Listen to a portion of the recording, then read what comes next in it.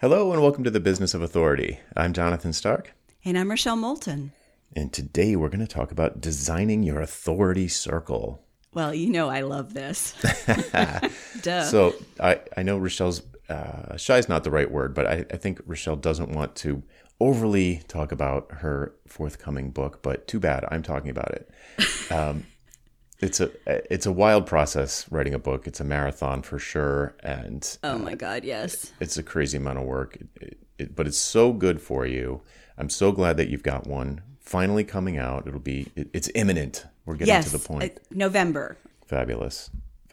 So we were talking about a bunch of things about the book beforehand. So maybe we'll do some more episodes about the fear of pressing send and so forth. But today, I wanted to pull out one of the topics that you were talking to me about, which took me by surprise a little bit. I was like, I feel like we have known each other for so long. I shouldn't be surprised by anything in the book. But this one, I was like, what's that? So dear listener, this show's for me. I want to find out what designing your authority circle is. Cool. What chapter is this from? This is chapter 8. All right.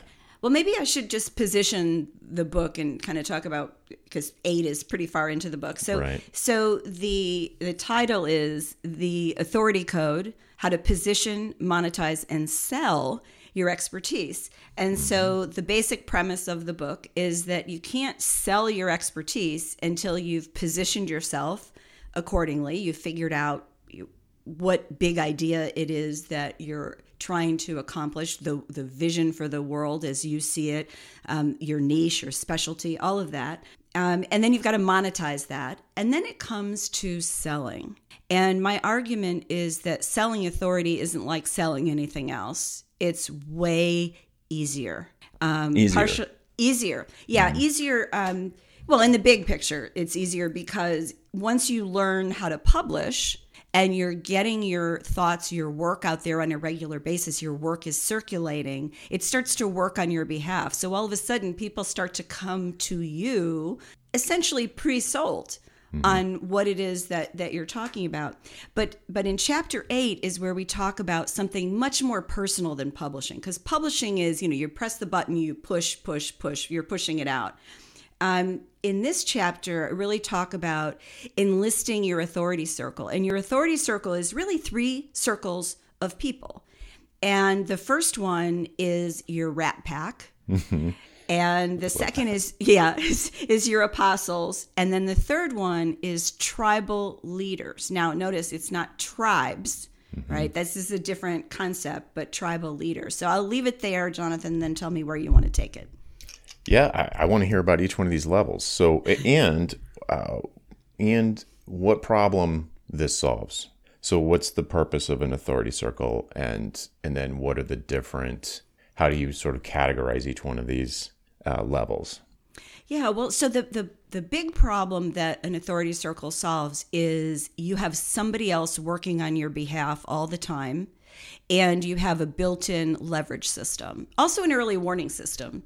Or an early testing system, depending on which group we're talking about. But this idea is when you pull all these people together, it's not that many people. It could be 10 or 20 people. It could be 150 people, but it's not 1,000. Yep. Okay, it's a smaller, manageable group of people that are helping you to further your vision of the world. Yep, kind of like Dunbar's vision, village. Yep, Dunbar's number. Yep. Yeah, exactly like that. And I think that as humans, we're really wired to work with smaller groups of people. So some of this is natural. And I always make the argument that even if you're an introvert, you can still do this process. You just do it with fewer numbers. Right? So your rat pack, I'm sure there are people who've never heard of this. And this was all before I was born. I just want to make that point. But I do live in Palm Springs, so we hear about Rat Pack a lot. So your Rat Pack was the guys like Frank Sinatra and Dean Martin and Sammy Davis Jr., back in the day. But so what your Rat Pack is it's really a handful, could be slightly more, but it's certainly not more than 10 of people that have your back. And these are people who are related, not related to you, but related to your business in some way. So like Jonathan, you are part of my Rat Pack. You are part of my handful of people that I can talk to and get, whether it's cheerleading or whether you go, oh, no, don't you do that, kind of advice. And it's a group of, I think in most cases, it's a handful of people where you're really comfortable going to them, maybe for different things. Like, Jonathan, I might not go to you if I just wanted somebody to rubber stamp it and say, yeah, this is great. Right. You know, I want to go to you because you're going to tell me what sucks. And I want to hear that. And then I might have another person, actually I do in my Rat Pack, who's the cheerleader, is pretty much always going to tell me it's good. And when they tell me something isn't, I know I really need to pay attention to warning. that. Yeah. And so to put together your Rat Pack, you really need to look at who you know. Yeah. Who is they don't have to be in your field. They could be maybe field adjacent. Like, so Jonathan, when you think of your Rat Pack, you have like some faces come to mind, correct? Oh, yeah. Mm-hmm. Yeah. And they may be from different parts of your life. And it's not about having like your mother in the group, unless your mother's in business with you. And then she's probably exactly the person to have in there. So your Rat Pack are the people, like with this book, for example, Rat Pack are the people that I asked about the title. Mm-hmm. I just got some cover designs last night. I'm going to share those with my buddies and get some feedback on that.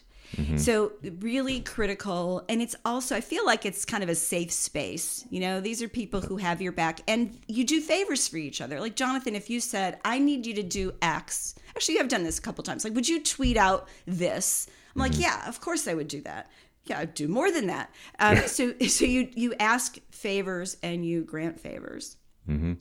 Yeah, it reminds me of the old quote, a good friend will bail you out of jail. A great friend will be in jail with you. Oh, I never heard that one. It's good. Yeah. Rat Pack are like the friends that would be in jail with you.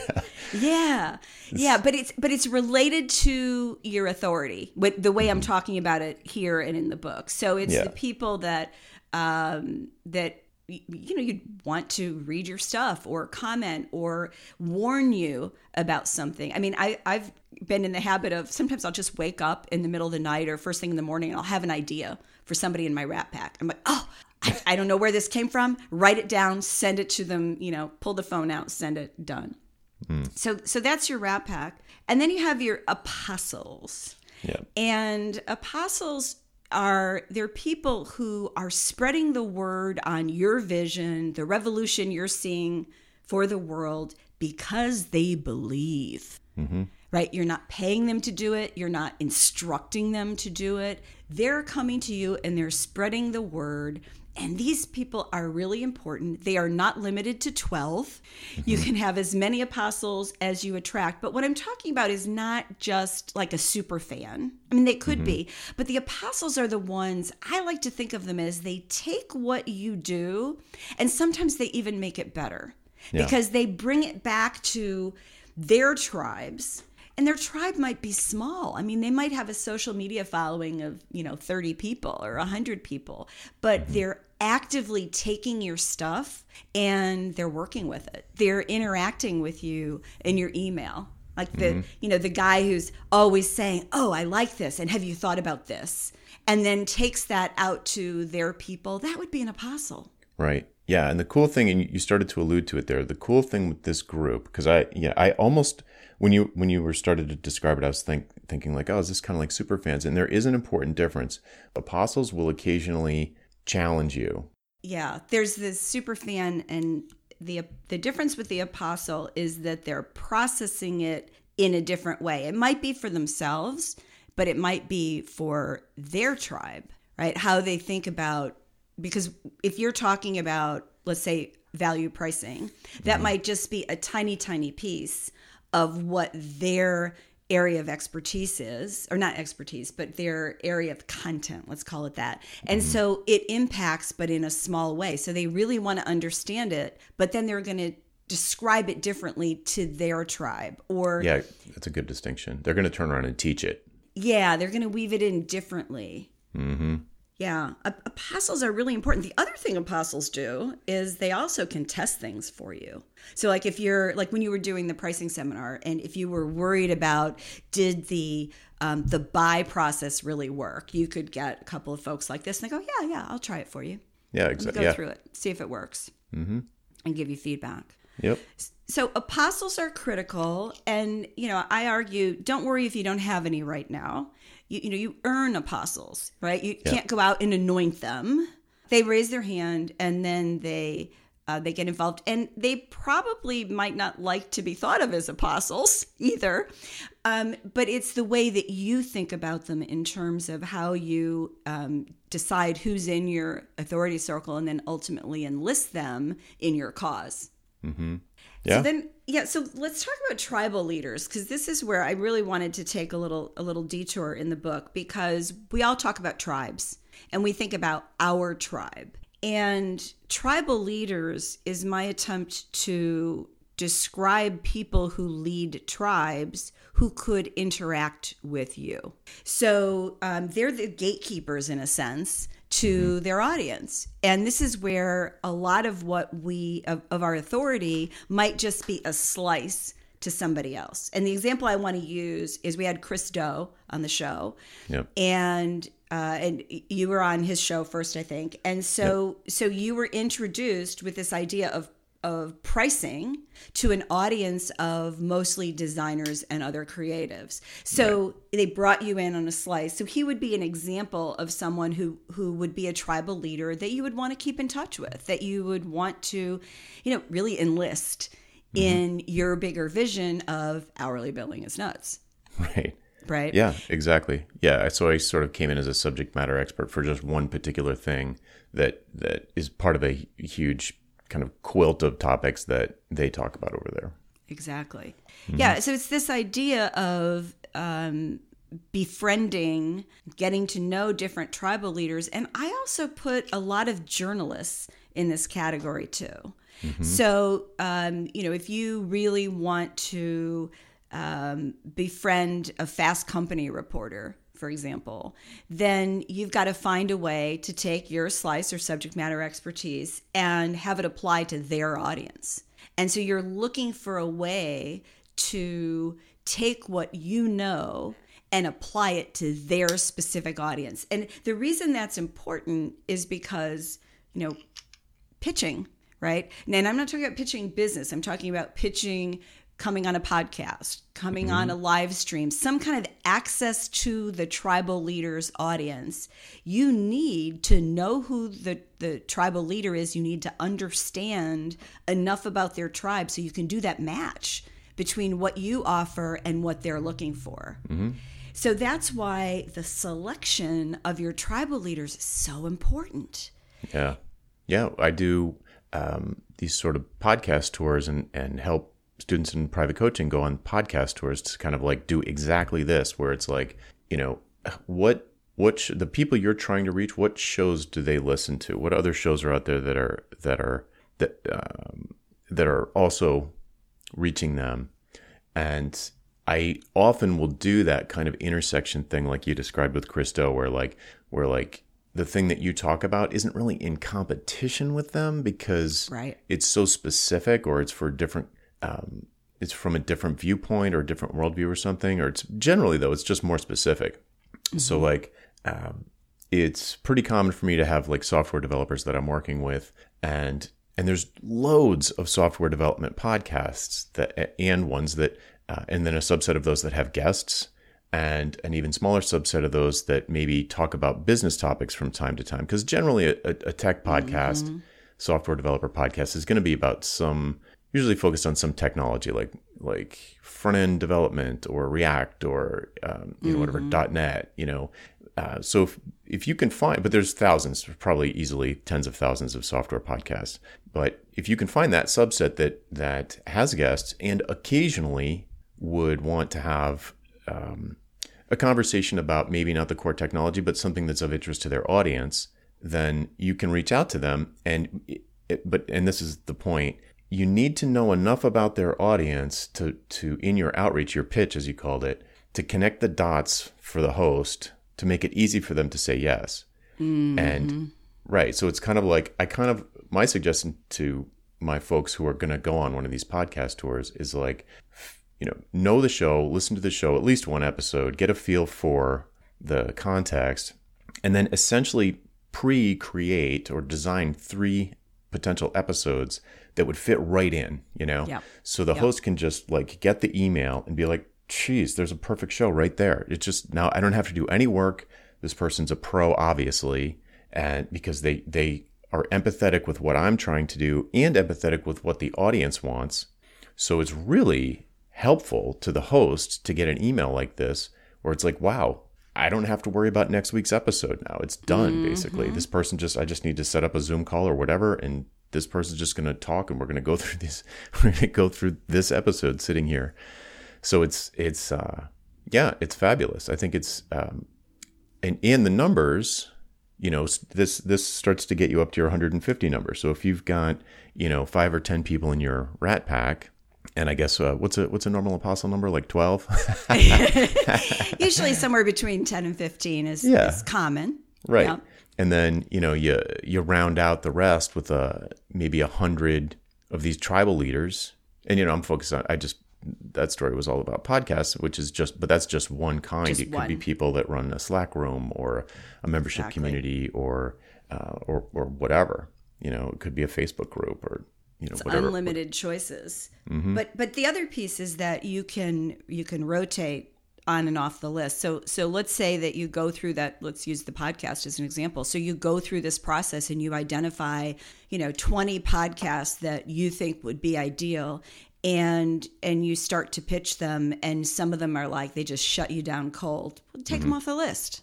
Yeah. Right. Now, sometimes you're going to come back to them. Like, for example, maybe you don't quite have the celebrity chops, and I use celebrity in quotes, to be on, a particular podcast because of the caliber of the other guests. Maybe you're not quite there yet. But maybe the way and the reason why they stay on your tribal leader list is because you feel like there's still this possibility for connection. So you just give first. I mean, you're giving when you're giving this content, but you do something else, like you ask them to come on your podcast, or you do an interview with them, or you invite them to do a thing on your Slack channel, whatever that is.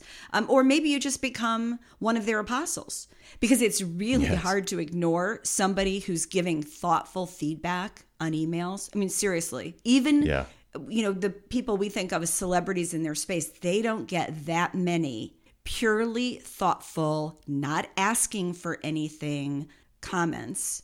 And after you send, 2 or 3 of those, it's a pretty good chance that your person is noticing you and has, captured your name. 100%. Yeah. Yeah.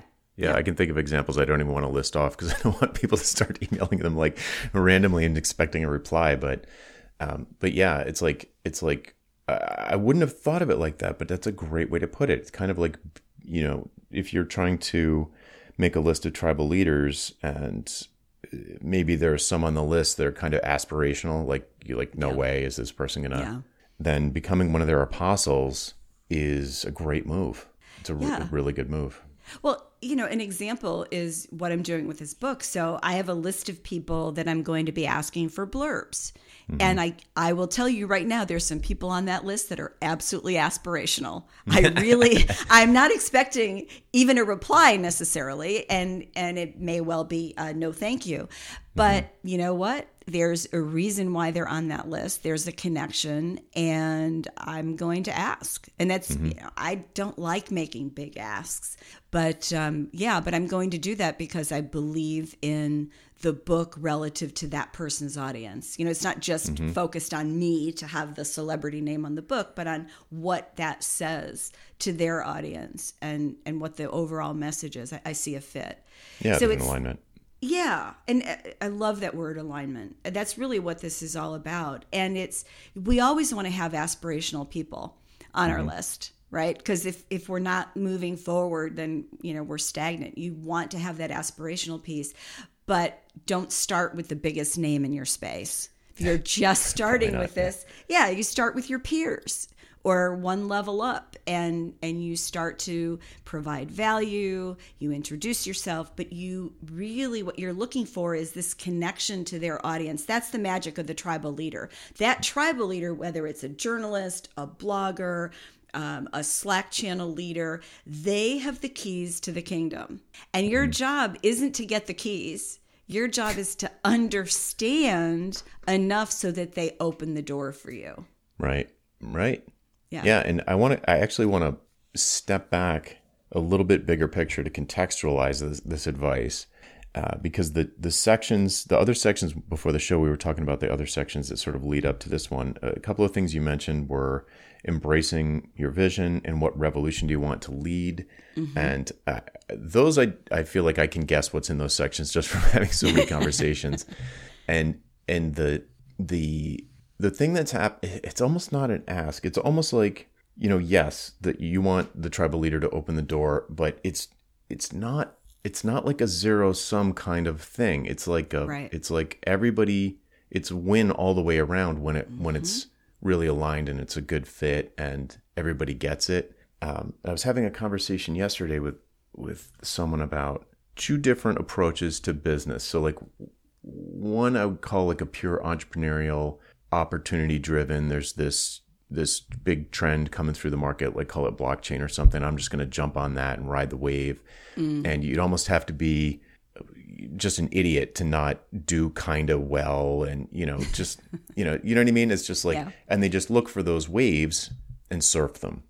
Mm-hmm. And that is so not my approach that I almost find it confusing because it's like, whatever. So that's not the point. The point is, I was like, and then my counterpoint is kind of like, well, it depends on how long of a game you're playing because those cycles are going to be probably short, or they're going to be a particular length. And in my situation, I feel like I'm on a 10 or 20 year cycle with a vision. You know what I mean? Yeah. And the opportunistic, like picking a wave thing, you're always going to be dealing with competitors. You always are going to need to differentiate yourself from, we're like Uber, but for dogs. Like there's always going to be this competition because other people are going to try and be surfing the same wave. But when the business is oriented around a vision or a mission, and it's genuine, you can't have competitors. Like the idea of a competitor doesn't make sense. Anybody that's trying to do the same thing is an ally. Yes, that's how you have to think about this. It is a different way. It's like the mindset of an authority. Yeah, it's like, are you trying to spread the word or not? Yeah, like it doesn't need to be coming out of your mouth. In fact, it probably won't work if it's just coming out of your mouth. So if you're really thinking about making a big cultural change, you better have these, apostles and tribal leaders who kind of at least partially agree with the mission, if not wholeheartedly, and want to see it proceed or spread or grow. And so anyway, the whole reason I went into that story is because you're not taking something from the tribal leader. They're risking their reputation by letting you through the door. So you need to build up some trust first because they don't want to risk their trust that they've created in their audience. They don't want to put that at risk. So they need to trust you first to let you in. But once they do that, then you're not taking anything. Everybody's just giving all the way around. It's value. It's like value cubed. I don't know if it's value squared or value cubed. I guess it's cubed because you have the audience in addition. So you have the two parties plus the audience. But it is all about value. And I think that, if anybody listening has gotten pitches from people to be, to do a guest article on your blog or to be a podcast guest, you've seen bad pitches. The really, really bad ones. And the really bad ones are all me focused. Yeah. They're not about the ultimate value to the audience. I sold $10 million businesses by age 30 and I have a Lambo. And it's just like, seriously, dude? Oh, I had one the other day that they intended for you, but they sent it to me. So they referred to me as Jonathan. I got one to Jason recently. Yeah. Like Jason. You didn't even get my name right. Yeah. Yeah. So and I guess that's the point with talking about this idea of your authority circle, because the other part of this is, and you've heard me say this a million times, but write it down. when you are very clear about who's in your Rat Pack, and that's probably the clearest thing you know at the moment of those, you presumably know who your closest buds are in your business. The apostles, you might have to think about that a little bit. But when you start to think about tribal leaders and you write it down, I mean, I have a spreadsheet, of course. But once you have that, what happens is you can't unsee them. So they remain top of mind, which is probably why you don't want a list of 150 to start with. I mean, it would be, if you're looking at tribal leaders, it would be great to start with a list of like 5 to 10 and start to think about, oh, well, let's use Chris Do again. What would Chris Do like for his audience? What would really be beneficial to him? And when you're looking at a list of 10 names, they're people. It's not a list of names, they're people. And you start to think about that. In my spreadsheet, I always have a notes field so I can just jot down things. And it took me a while, but I trained myself to open that once a week and just look at it. It's like, okay, so kind of what have I done for them lately? That's kind of how I think about it. Not what have they done for me, but what have I done for them? Right. And by doing that, it's all top of mind. And what I want to just place that in a larger context, because I believe that when you sell, in quotes, as an authority, it's not like selling regular services or products or cars or shoes. It's selling because in a different way, because you've published your authority. You're building authority, even if you're just starting. But as you publish, your work is out there. Your ideas are out there. This revolution you want to lead is out there. Then when you have your authority circle, what you're doing in a very small way, but important way, is that you're connecting. I call it building connective tissue with all these different people so that they're going to help you. You're going to help them too, but it's all in service to this greater good, this vision you have of this world that you're creating. Right. It reminds me of we had a conversation recently about how to say no to a client and keep the project on track. Yeah. It's in service of achieving the goal of the project. It's not about a power struggle between you and the client or who's right and who's wrong. It's in service of the project goals. It's a similar kind of thinking. It's just, on a grander scale is like, hey, this is not about, what's the Coach Wooden quote? It's amazing how much we can accomplish if no one cares who gets credit. Yes. So great. Yeah. So, right. It's important. I think it's important to remember that in this sort of authority space that, I don't know, it just feels easier if it's like that. It might sound harder because it's so much bigger. It's like a much bigger way to think about things. It's larger, but it does make everything easier. Where doesn't it make things easy? It's tough. You can't ramp up quickly. I can't think of an overnight success, right? Because even if I can think of one, there was 10 years leading up to it. So it just looks overnight from the outside. Yeah, it just appears overnight from the outside, right? Well, I think the other piece is the list itself can feel intimidating. I worked with a client who was coming out with a book, and she had this list, and there were over 100 people, 140, 150 people, something like that. And she was not going to contact a single one for the book. And I'm like, what? And her reasoning was that a lot of the people on the list, they were peers in a similar space, and they were all kind of going after the same end client. And her reasoning was, well, they're not going to help me. My last book was about this other thing, so of course they helped. But this time, I'm attracting the client they want. And I said, well, let's just try one. Let's see what happens. And so she went through and she identified, I think it was 14 of those people. And all 14 agreed to help. Now, they didn't all wind up helping in the end, but what she got out of it was a couple of really key interviews. She got a speaking gig. She got a ton of book sales that I don't think she would have gotten otherwise. But what was most important, at least for me in working with her, is that what that gave her was the courage and the confidence to go, oh, so if I had that result with 14, maybe I should talk to these other people, right? Because we cherry picked the best people. And so she went back, and she didn't have the same result with every person, obviously, but it was a hugely successful book launch because she did that. And she was shocked that all of these quote unquote competitors would help her. I said, yeah, but you've got the vision. You all have the same vision.